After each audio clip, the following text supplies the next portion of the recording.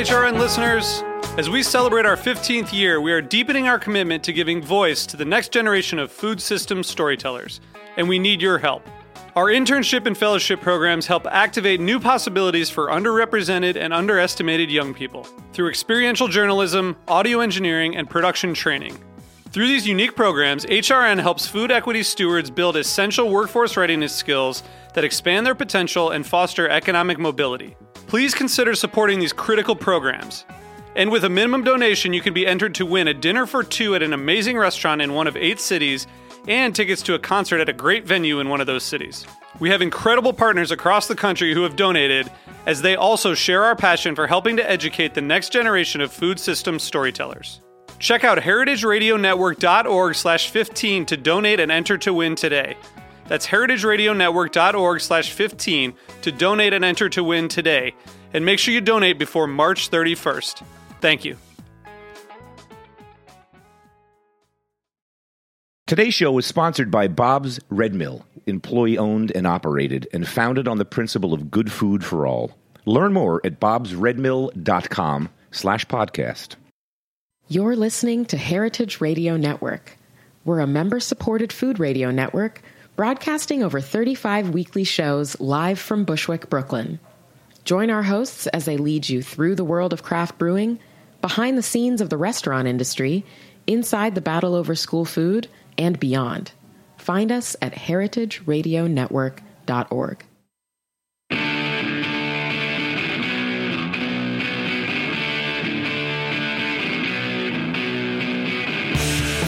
All right. It is Monday, and it's time for What Doesn't Kill You, Food Industry Insights. And we are going to have some serious insights today, people, because my guest is none other than the one, the only, the inimitable Steve Jenkins. I barely need to introduce this guest because, first of all, he's been on the network so often, but secondly, because he is literally synonymous with good food and gourmet food in the United States, as well as around the world. Steve Jenkins, in case you don't know who he is the author of The Cheese Primer, which was one of the very first books about international cheeses that nobody had ever heard of or seen before. He is the longtime resident genius at Fairway Markets. He has won innumerable awards, domestic and international, in his discerning palate for cheese, for olive oils, for marketing, for you name it. Steve has done it, and he is an expert basically on all things food. What an incredible life this guy has had, and he's just getting started, right, Steve? Now he has an incredible new import business called, not surprisingly, Steve Jenkins Imports. Welcome back to Heritage Radio Network, Steve. It's so great to have you on. Sounds like I'm striving mightily to remain relevant, and you made it sound like I'm somebody would actually want to listen to. Are you kidding me? Of course you're somebody would want to listen to. I always want to listen to you, even if nobody else does. But I think most people will want to listen to you. Come on, what a reputation you have, man. You have been at the forefront of the quote-unquote gourmet food industry since it really started ramping up back in the 70s, which is when I remember it. You and I started out kind of around the same time. I worked at Pasta and Cheese. Didn't you work there too?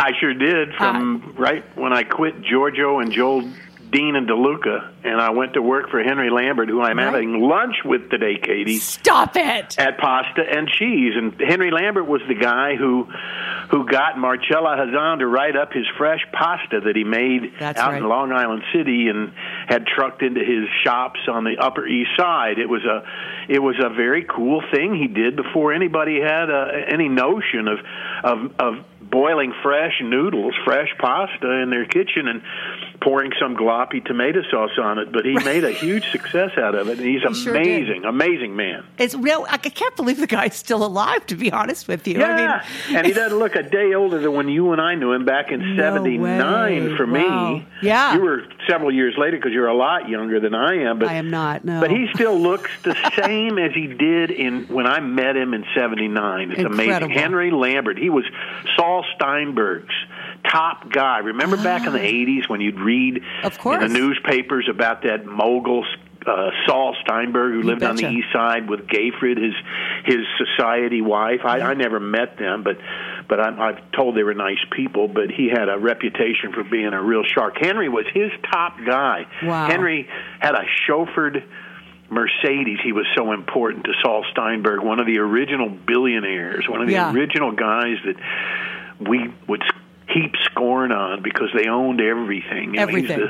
He was the Steven Schwartzman of his day. But yeah, it all started way back then, but everything's all linked and hooked together. It is. I mean, in a way, that was the story. I mean, Dean and DeLuca existed because you came from Dean and DeLuca, and Balducci's existed, but Pasta and Cheese to me was the store chain. There were like 6 or 7 stores at its top, and they were the ones who really brought that international cuisine into everybody's home. They were the first ones to really make it popular to, that was when raspberry vinegar was a thing, right?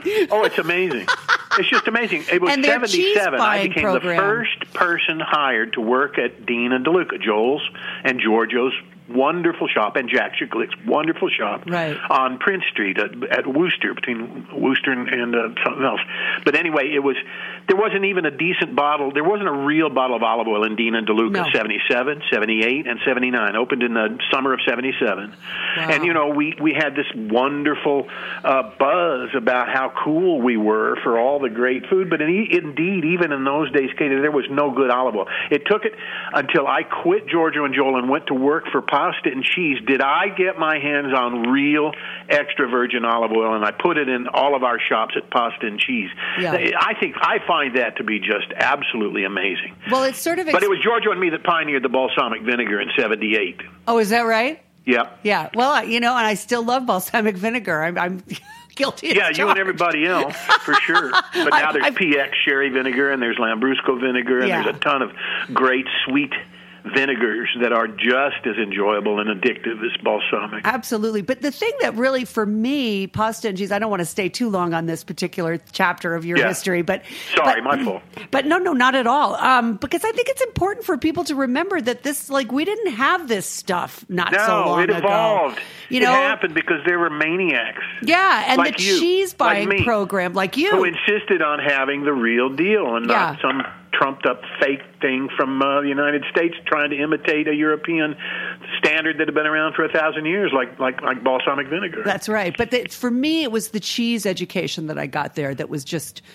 has, left me a lifelong cheeseaholic for better or worse. Yeah, really.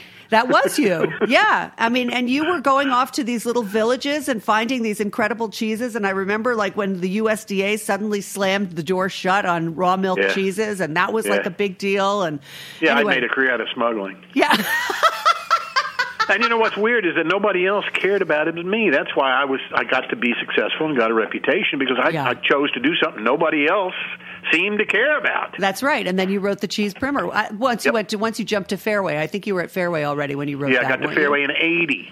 Yeah. Wow. After I left Henry Lambert, I went to this market nobody had ever heard of called Fairway up on 74th and Broadway. Mm-hmm. Mm-hmm. That's how that evolved. Now, I want to ask you this. How did you go from being the international man of cheese to being the basically the apostle of olive oil? By 96, I was getting paid so much that they wanted me to do other things, and I had pioneered all these non-cheese items into Fairway, and I had hired some really talented people to run my operation, and it just behooved my partners to make me do other things than just pay attention to cheese. So I started importing everything direct to Fairway. And that's why you wanted to talk to me today, is why and how did that evolve? And that was purely because I lost patience with the local importers and distributors who had me a slave to whatever it is they chose to import and distribute. Right. They didn't know anything about food. They weren't passionate about food. They didn't study and study and study night after night and travel like I did on my own money to learn and get turned on to rock and roll ancient staples of Europe that defined the entire realm of gastronomy. That was a lowly counter guy who got good, who got better and better as the years went by, and Fairway got famous and became a destination store because we were all good merchants at Fairway, and also because I stopped relying on the local importers and distributors on their same old stuff. You could find up and down the street in any Korean store or any any place, even a food emporium. I stopped saying, this is crazy. I'm bringing in my own stuff. Mm-hmm. And that's the way it happened. And that's how you have evolved now into having your own label. Well, of yeah, Steve I Jenkins retired Imports. 2.5 years ago because Fairway we were bought out by a private equity group, and that was immediately no good. In my mind, I wasn't going to be able to deal with those guys from Greenwich, so I got out, and I realized, well, my God, I'm only 60-something, and I'm at the height of my powers, and I've been pioneering all these cheeses and non-cheese items for 15 years, some of them almost 20. Right. And it was a stable of exclusives that weren't being sold in any other stores but my Fairway stores. And I said to myself, why don't I just share these with the better retailers across the country and certainly in this area so that I can continue to keep my feet in the water and widely disseminate all these killer olive oils and chocolates and all kinds of things that are in my stable that nobody else has. Yeah, I know. Your website is unbelievable. I mean, the products that you have are not what I would have expected from, Mr. Olive Oil, cheese, and vinegar. Well, they were all Fairway items that you couldn't buy anyplace else. So I distilled it down from, over 100 little European companies, Katie, to like 50-something. Mm-hmm. The ones that were real winners for me at Fairway that really sold, and then I reordered and re-imported time after month after month after month since, the late 90s. Right. And they're all winners. They're all things that me and my friends and people that I care about getting invited to their house to eat dinner, stuff that they're used to having because I always would bring it to them or they would buy it in one of my Fairway stores. And you just can't find this stuff anyplace else. And now these knuckleheads that operate Fairway haven't reordered any of these things because they don't know how to import. They think it's too much trouble. Well, that was going to be my next question. Yeah, absolutely. Well, talk a little bit about the import business. So who are you selling your stuff to? Why doesn't Fairway just use you as the broker then? Well, for one thing, I haven't offered to be that to them, and they haven't reached out, so I don't know. There's a lot of things that I don't know about that I don't care about. Because at my age, you can just don't care about all those things that you used to. If somebody was going to blow smoke up my bottom and say, we've got to have all that stuff that we used to have, well, I'd probably take a meeting, but, they haven't reached out. So I'm going, this has only just started. Yeah. My wife, Michelle, made this website in about 10 days, so it's not rocket science. It's just very handsome. Oh, yeah. And very accessible. It's SteveJenkinsImports.com. It's fun to go to, fun to look at. It fun is. to look Great at photos. A website that you can do yourself if you've got somebody talented like your wife. Yeah, really. I could have used her on mine.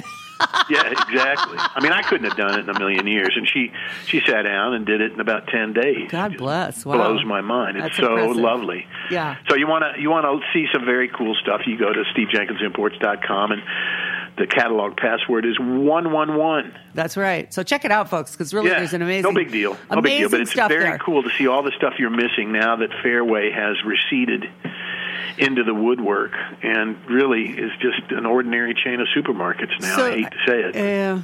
Kinda. Yeah, absolutely. Kinda. Totally. Yeah. Yep. Breaks my heart. I bet it does. Absolutely breaks my heart. Yeah, of course. That's the way things go sometimes. It is. But you have risen from the ashes, and here you have a new import business, and you're going to be selling into all kinds of specialty stores before you know it. So is that your goal? This is not self-serving, Katie. I'm mostly dealing out of town, so this is not something where I'm humping my website to do business. It's a thing of beauty. It's the stuff that you guys used to love to find at Fairway that you couldn't find anyplace else. Absolutely. Those early harvest olive oils that are monocultivars and all those great vinegars and things. Yeah. I mean, let's talk about the olive oil, for instance, because you were mentioning that you were in the New York International Olive Oil competition. Yeah, that was our baby, my baby. What was that about? We underwrote it for the first 3 years of its existence, and last month was the 4th, and it was a smash. I didn't speak at this one last month, but I spoke at the first 3, and that was really neat because I've got to meet so many cool people that are olive farmers and olive millers and olive experts that have PhDs and all of that. I got to meet Frank Giustra. Oh my God. You got 20 minutes, I'll tell you about Frank Giustra, who was a polymath. Uh-huh.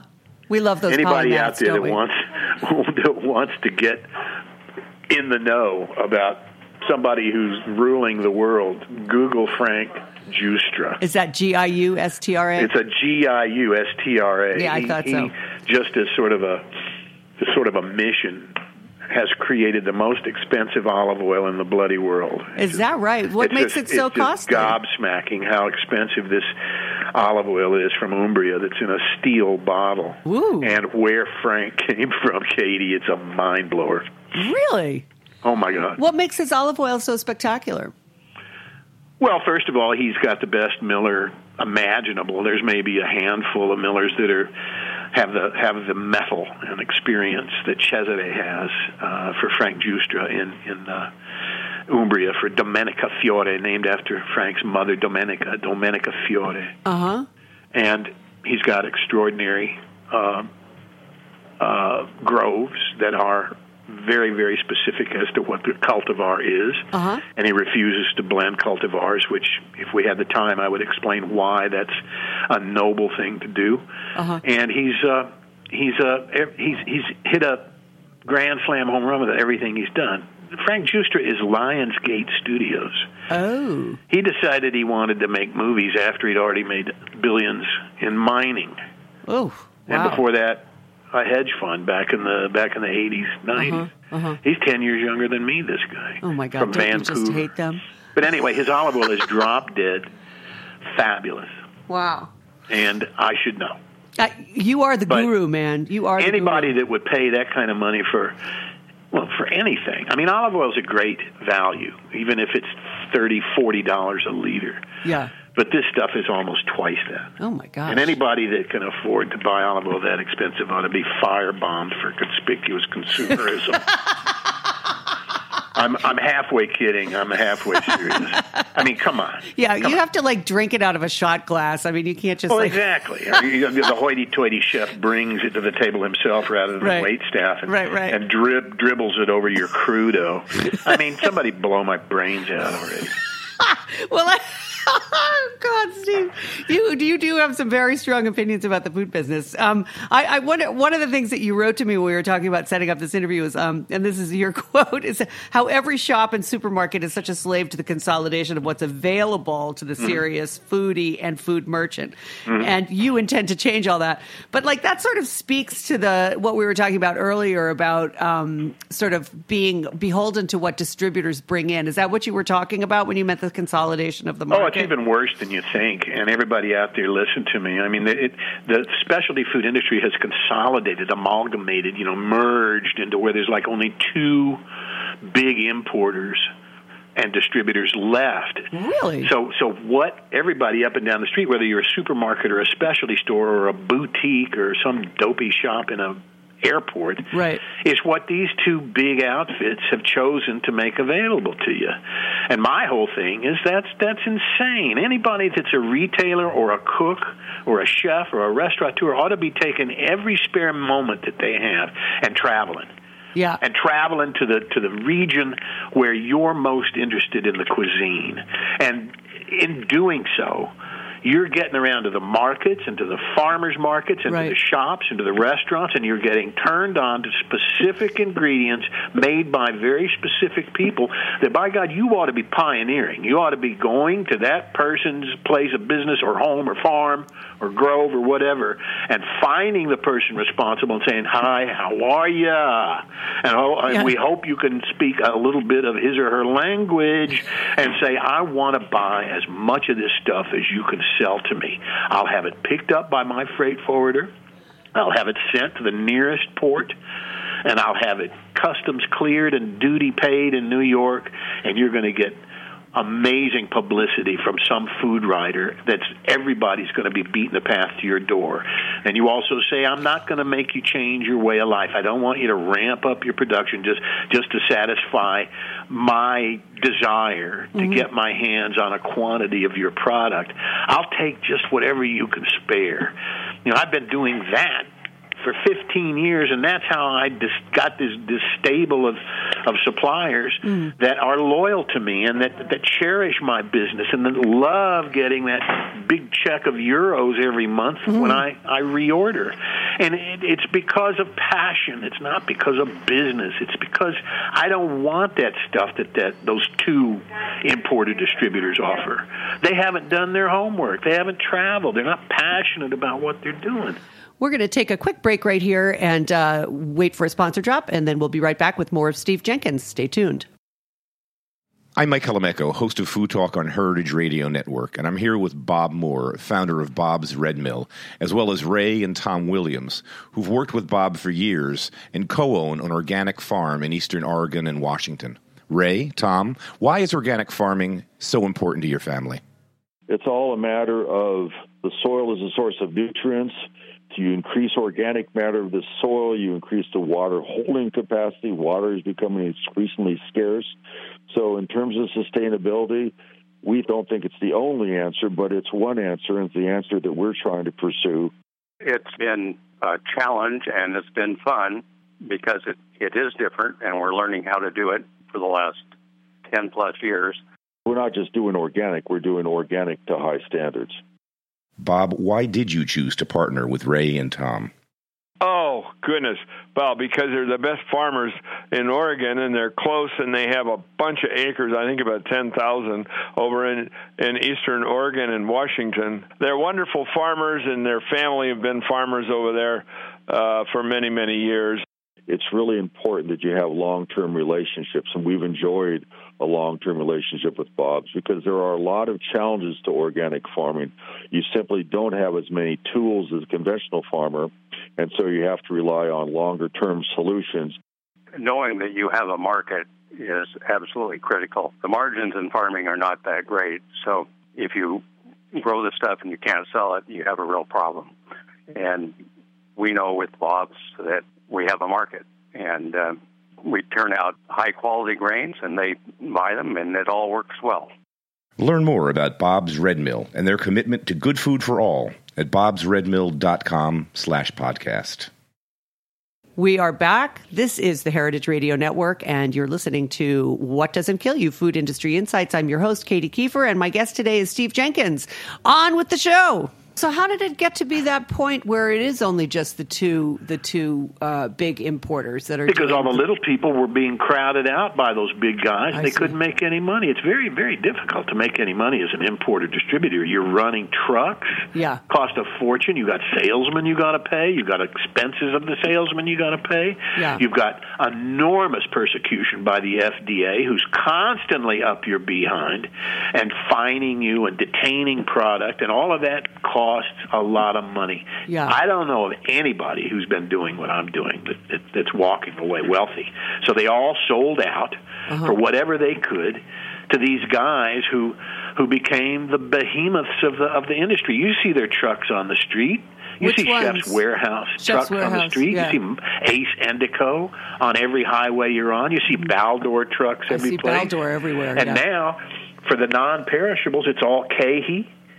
KEHE, and UNFI, which used to be the organic and the health food distributor that's now one of two great specialty food importer distributors. But their stable can't hold a candle to mine because they haven't done their rock and roll history business. They don't understand what the business of supplying ingredients and immediate gratuitous foodstuffs is. They handle big, huge European companies, and I'm talking really, this is very Eurocentric, the conversation you and I are having. Yes. I'm not talking Asian stuff, and I'm not talking South American stuff, though I do have some killer stuff from Rio. I'm talking Europe.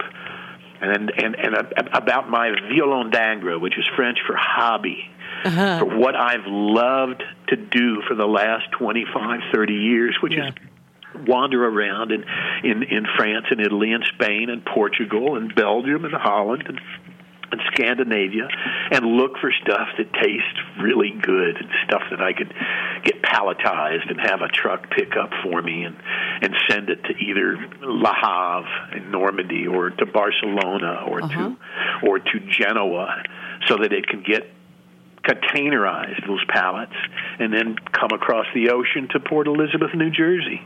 Oh, wow. And I can get my hands on it. My joy all these years of being a cheesemonger, and I'm a master cheesemonger. There was nobody better than me at the counter for all those years. I was the best counter man in the world. The greatest thing in the world was to get a wooden box that was filled with, say, a great goat cheese from the Perigord region. Yeah. And use your right hand and pry off that top slat, and inside, nestled on top of rye straw mats, which was like Vox amplifier speakers like the Beatles used to have to me. Yeah. These rye straw mats where all these goat cheeses that would have shapes and have names that would describe the shape, yep, and would be named after the village that they came from, would nestle upon these rye straw mats so that air could pass underneath them.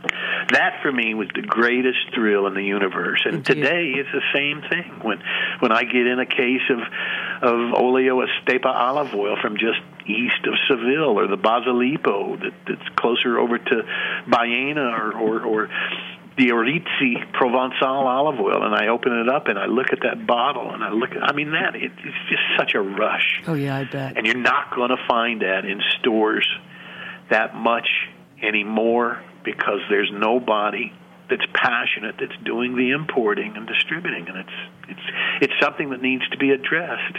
Yeah, I would agree. I mean, I think it's sad when things that used to be real specialty items have become commoditized. Yeah. Even if their quality is good, I'm still longing for those old days where you would, find some really extraordinary treasure. Yeah, I'll tell you what else you're longing for is to having stores like Fairway around that didn't charge so much money. Oh, no kidding. I mean, all of this stuff is so elitist. Most people aren't going to rustle up the money to be able to buy a great bottle of olive oil. Let's be serious. That stuff's expensive.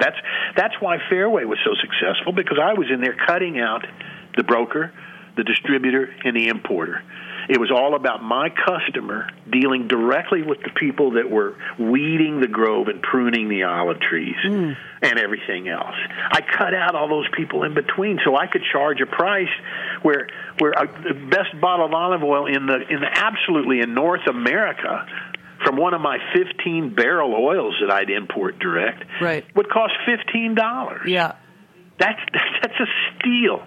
Now they're $45, $55, $60 for a liter, but when I do it my way, it's $15, $16, and that's the way it ought to be, because most people just are not going to scrape together that kind of money to satisfy their desire to do the things I've been doing for the last 35 years, and I feel bad about that. So my job's to keep this stuff as low priced as I possibly can, but still has the quality that I would insist upon for Fairway in the old days before 2.5 years ago. Right, absolutely.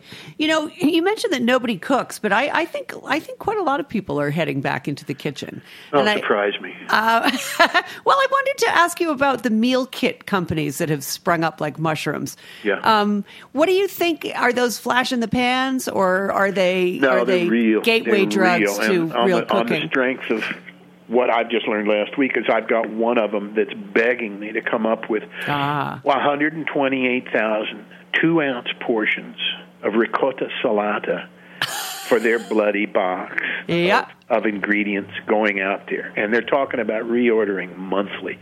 That's 16,000 pounds of the sheep's milk cheese that's made from whey in Sardinia and Sicily. Yeah. So I'm trying mightily to find somebody who will fill this, get the labor done on these 6-pound wheels of ricotta salata, to crumble it into 2-ounce portions. That's what I was just going to say. Into a little plastic souffle dish with a tight lid on it, so that I can do this deal. Yeah, that says to me, this is real. This is real. There's money there. And then I was thinking for you, for olive oil, also this would be a tremendous opportunity, because 2-ounce portions of olive oil as a drizzle, or but they don't need me. There's 150 other guys out there who are ready and willing to serve 2-ounce portions of erstwhile olive oil for these guys that are trying to keep their costs down so that their orders will go up. I don't know. So they can use you as marketing, just like everything else does. Why can't they use you as a marketing tool? Steve Jenkins Select. Well, They oughta. I mean, because it's I can articulate the significance of what it is they're trying to do in a manner by which people will say, well,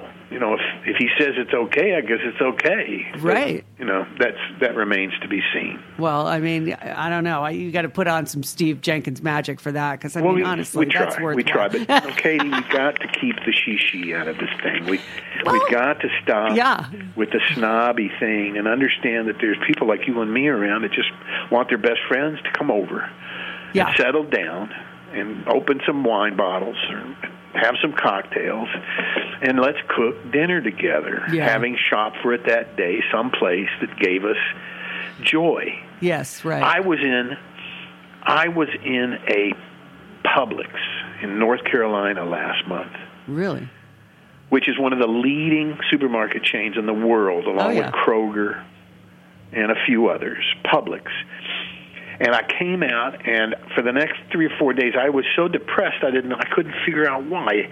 And then it dawned on me that the experience of shopping in Publix was the most dispiriting experience I have had in I don't remember when. Why did you feel that way? And food people have been dumbed down to the degree of a Publix. I just don't know what to say. I mean, it's like I'm Johnny come late. I've stayed too long at the fair. I can't take it anymore. Katie, it was just awful. Really? Because I find my locals are getting better and better in Rhode Island, which was truly a food desert 10 years ago. Which chain? Even the Stop and Shop there is pretty good. I actually shop in a market that's an independent called the Belmont, which is excellent. But the Stop and Shop there is really quite creditable. I mean, I've been amazed. Yeah, that's the Golub family. They've always done a good job, but I don't believe you. I don't believe you. And people say the same thing about Wegmans. Yeah, I've heard that. I've never shopped there. They say I had an okay shopping experience at Stop and Shop. I don't agree.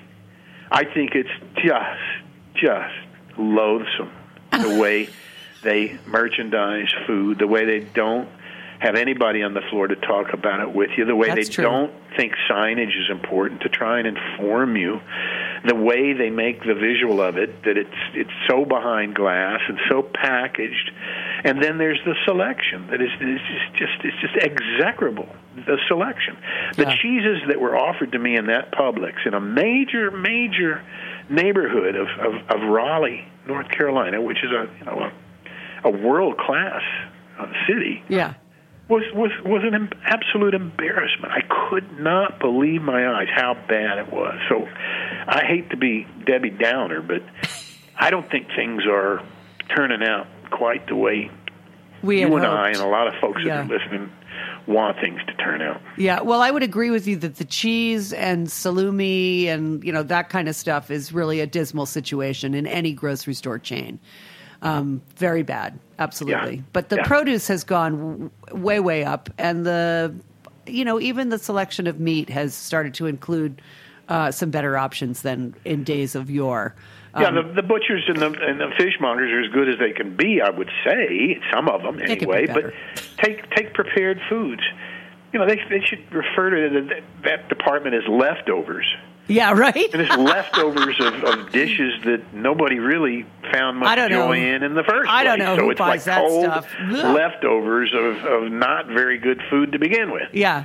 And that's what folks are eating out there. Those folks that think Boston Market is pretty good, or the Golden Corral. Have you ever been in a Golden Corral? That is a mind blower. Oh, well, I literally never, ever. I mean, it's not that I'm a snob. It's just that I don't like that kind of food particularly. Yeah, well, I do. Yeah. I love that kind of food, but I'm a snob. I'm a reverse snob, I guess. I just. Yeah. I don't know what to say without sounding like a jerk. But the state of shopping for food out there is just really bad, really bad. And the more it's summertime, when there's good summertime food and farmers markets and some independent markets that are offering stuff from nearby, I mean, maybe that's all we can hope for. Maybe. But all my stuff's imported, and it's not perishable food. It's stuff that's shelf stable that there's not an equivalent made in North America. This is the old established European stuff. Yeah, absolutely. Well, speaking of that, you mentioned a project that you're working on with someone named Matthew Battaglia, a Tuscan olive oil farmer. Yes. And so you've been importing his olive oil for years, and then you said that you're doing some project with the state of Texas. Yes, he's got a charcuterie guy, a salamiere, and he's got a cheesemaker way over near the Gulf outside of Brownsville.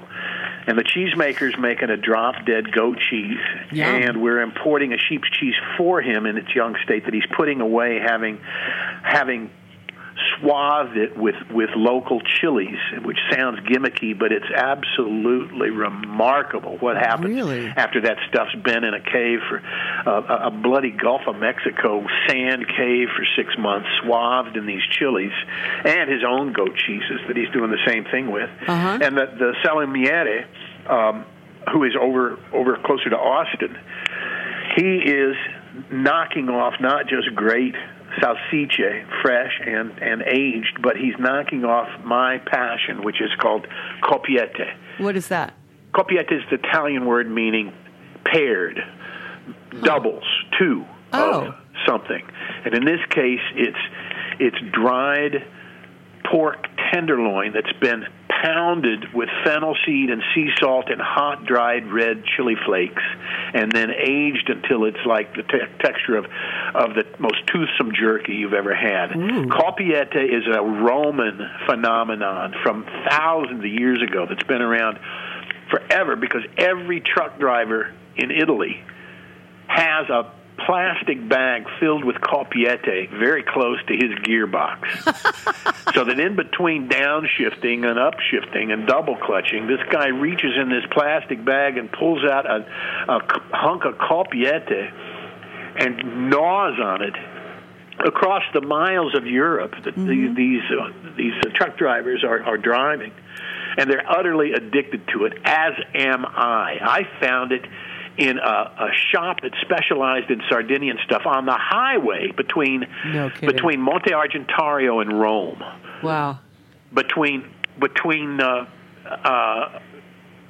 fabulous island there and Rome, there's a shop where if on a clear day you can see Corsica. You can't see Sardinia, but you can see Corsica. Wow. And everything in this little shop right on the roadside is Urbitello. Urbitello is the city I was trying to think of, which is the mouth of Monte Argentario, the island off the coast that's connected by these ganglion.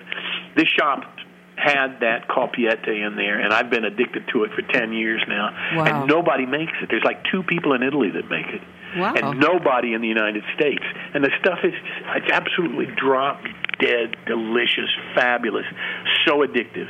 You know, you go in an airport, you'll see a whole huge kiosk festooned with all of this loathsome, just gross, nausea-inducing jerky that's flavored with this and that and the other thing, and it's expensive. Have you seen those jerky kiosks? Yes. And across the country at truck stops, it's the most valuable real estate in the whole massive truck stop is where they sell the jerky. Well, there's a huge market for that horrible stuff. Oh yeah. But I've got this thing coming out that's like prosciutto ends that have been hammered, pounded with a mallet with fennel seed and sea salt and hot dried red chili flakes. And it sounds absolutely great. So Steve. we've got this thing going with Matthew's olive oil and the charcuterie salumiere near Austin and the cheesemaker, and we've got a pizza maker down there who's feeding these pizzas to all of the military bases. And we've got Franciacorta, who is Antinori, getting involved with this huge batch of red wine that they're not selling to anybody else.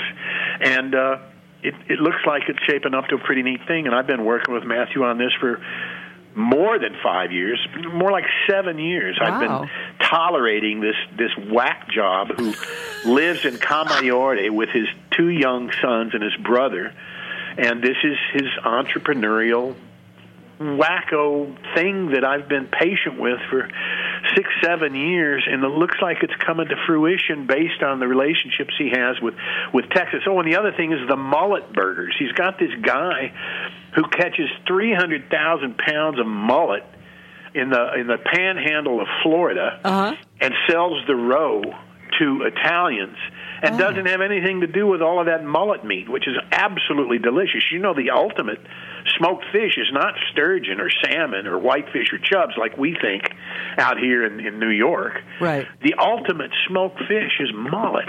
Who knew? So this guy, I've been eating it for years because I came from Missouri and we always took vacations in Florida, and we would always buy a whole big bags of smoked mullet the same way Italian truck drivers buy coppiette, and we would always have it in the car. So there are many of those of us who know how great smoked mullet is, and this guy's making these mullet burgers out of it that are frozen that taste like the best roasted fish that you could buy. Oh, wow. And it's cheap as dirt. So we've got that thrown into the mix, too. If it isn't one thing, it's another. I mean, Steve, your energy is just extraordinary. So now how did this... I'm retired. Yeah, right. Plenty of time on your hands. But it doesn't sound like you have any time on your hands because, I mean, between the two of these projects, that sounds like pretty major. And plus you go around still giving talks and obviously looking for products. Yeah, and talking to anybody that he needs to have a good talking to. That's right. That's what I do. But at the same time, I'm just as much of a phony and a dilettante as you could imagine. I just love how things taste, and I just love cramming things in my mouth. Yes. And I can't wait for this guy near Austin, Mark, his name is Mark, to make another big batch of coppiette and send it to me, and for Adam Thompson to make another big batch of his goat cheese that's swaddled in these gorgeous local chilies. What and kind send of another flavor big batch does that? of that to me? It's all that part of our conversation, Katie, is self-interest. Well, I love getting free stuff in the mail. Well, I mean, I'm just going to say, I'd be up for getting some of that free stuff in the mail, too. Tell me about the flavor of the chilies, because, like, when I traveled to Vietnam, for example, the chilies have a lot of, it's more than just heat. It's like a very floral flavor, like a variety of floral flavors. So is that what's happening with the cheeses that are wrapped in chilies? Has nothing to do with that. Right. I've always I've always heaped scorn on food makers that think they have to put stuff in stuff. And I hate stuff in stuff. Mm-hmm. I know, me too. This is something entirely different, just as you said. It's not a hot chili. It's a chili that's got this enormous depth of flavor. It's a pasilla and a poblano that he swaddles this with, and over time, that complexity of those non-hot chilies, those spicy but non-hot chilies, imbue that cheese. It's about a 4 or 5 pounder, to where not only is there no mold involved, but the result is you can eat the outside of that cheese too. So it's like you've got an accompaniment with that cheese, and it's not an ingredient that's been introduced to the interior. It has only been attached to the exterior in order to flavor, in order to imbue the interior with that mysterious, dark, smoky, savory, umami-driven chili into that otherwise rather bland cheese. Sure, it sounds absolutely brilliant. And if it didn't have that integrity, I wouldn't be into it, because, as I say, I don't like it when you trick something up. This is a totally legitimate way to bring a cheese to where it's been heightened, it's been refined, it's become better than it came before. Right. It's like cleaning up a campsite before you leave. It looks better now than when I got here. Yeah. Well, I mean, and that's what affinage is all about, right? Precisely. It's like you get a sort of a raw, for a better lack of a better word, a raw ingredient, and then depending on what you rub it with, or you have in the cave, or you smear on it, or that's the purpose. Yeah, it's like it's like rubbing it with Burgundy or Mark or something like that. By the way, do you have a cheese cave? He's the real deal. Yeah. What about you? You don't do it as a hobby? Affinage? I did it as a hobby for all those years where I was a master cheesemonger, and suddenly it became chic to dedicate a room to become what all of these Americans love to roll off of their tongue and palate, the word affineur. Yes. And I was the only one that had the temerity or the audacity to stand up and decry a phony baloney practice because it didn't require that kind of elitist attitude toward it. I've been doing it for years naturally because I had a walk-in box that I could control the humidity and the temperature in various areas of that room. But I resisted that fad of a few years ago of affinage. Just the very 3 syllables of it annoy me. And that guy Hervé had to come from France and walk around with a lab coat on and a clipboard and temperature and humidity devices in his lab coat pocket. For a fee, he would turn you into an affineur so that you could commit affinage. I thought that was absolutely one of the dumbest things that New Yorkers have come up with, and I said so, and everybody said, "Oh, well, he's just too old." That's right. He's just, That's he didn't just think Steve of it. So being grumpy. What crap. Yeah. I'm a master cheesemonger. I've been into affinage for before most of these kids were born. Yeah, sure, of course. Well, you were the first guy who was doing it here. I mean, affinage. Basically. Get out of here. You're ridiculous. Put the cheese away and go look at it every day and turn it upside down and rub it if you want, but get Hervé out of my face already, please. Yeah. Well, let's wrap up with one final question, which is, what food writers do you read, if any? Do you still enjoy reading? I am. Is this woman who writes for the Epoch Times? No kidding. Which 127 million people go to that digital website a month. Wow, I had read no that idea.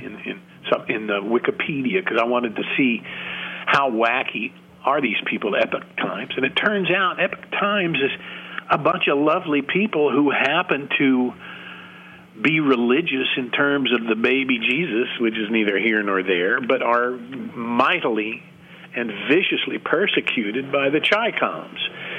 And our media over the last decade has sort of vilified Falun Gong as being a bunch of Bible-thumping nutcases. It's not the case. They're very legitimate, and if you read up on them and read some of the history of them, you'll find that they're really very lovely people. Now, I'm as irreligious as anybody ever walked up and down the street, but the Epoch Times has a writer named Channelie Phillip. She also uses the last name Aum, O-U-M. I don't know where that came from, but I know her as Channelie Phillip in the Epoch Times, and she has a body of work that's readily available online that absolutely blows my mind. No kidding.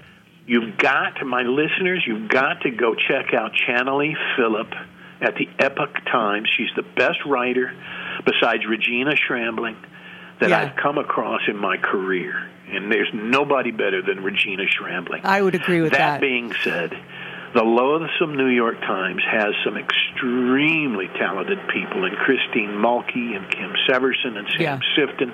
I love them to death. I despise their newspaper, but I absolutely am in awe of those folks. I do love Kim Severson. I'm forgetting that other writer. Stephanie Nisha Strong? Lakai. What's her name? Nisha? Anyway, there's 2 other writers. Nisha Lowry, I think it is. Blow my mind. Yeah. But Regina Schrambling, who is gastropoda.com. Yeah. And she's been throwing some recipes to the New York Times recently. And she quit them twice. She hates the New York Times, too. Oh, yeah. She's thrown some recipes their way over the last few months. And Channelie Phillip at Epoch Times, I feel so glad that you just asked me that, because I can't tell you how knocked out I am by Regina's work and Channelie Phillip's work in the Epoch Times. Her everything she's written over the last 10 years is there, and it's just one mind blower after another. She even wrote about Alex Atala's joint in Sao Paulo. His joint is called DOM, Dome, but it does D period O period M period. It's one of those great restaurants that none of us will ever get to unless you get to give a keynote speech at the South American Supermarket Industries convention like I did. It's the only reason I got to go to this restaurant. That was booked solid, but I went and hung around in the lobby, Michelle and my wife and I, and they finally said, okay, we'll get a table over here. It's the only way I got to eat there. But Alex Atala's joint, Channel even wrote a piece about him.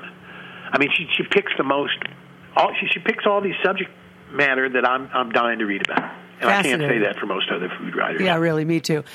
Steve, I got to wrap it up here, but thank you so much for joining me today. This has been really fun. I'm definitely going to tweet out to Regina that you gave her a huge thumbs up on the show today.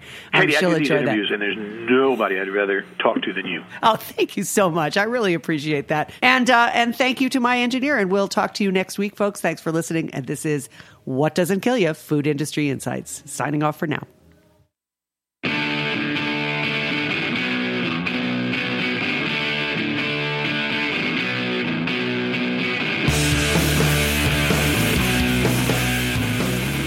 Thanks for listening to Heritage Radio Network, food radio supported by you. For our freshest content and to hear about exclusive events, subscribe to our newsletter. Enter your email at the bottom of our website, heritageradionetwork.org. Connect with us on Facebook, Instagram, and Twitter at heritage_radio. Heritage Radio Network is a nonprofit organization driving conversations to make the world a better, fairer, more delicious place. And we couldn't do it without support from listeners like you. Want to be a part of the food world's most innovative community? Rate the shows you like, tell your friends, and please join our community by becoming a member. Just click on the beating heart at the top right of our homepage. Thanks for listening.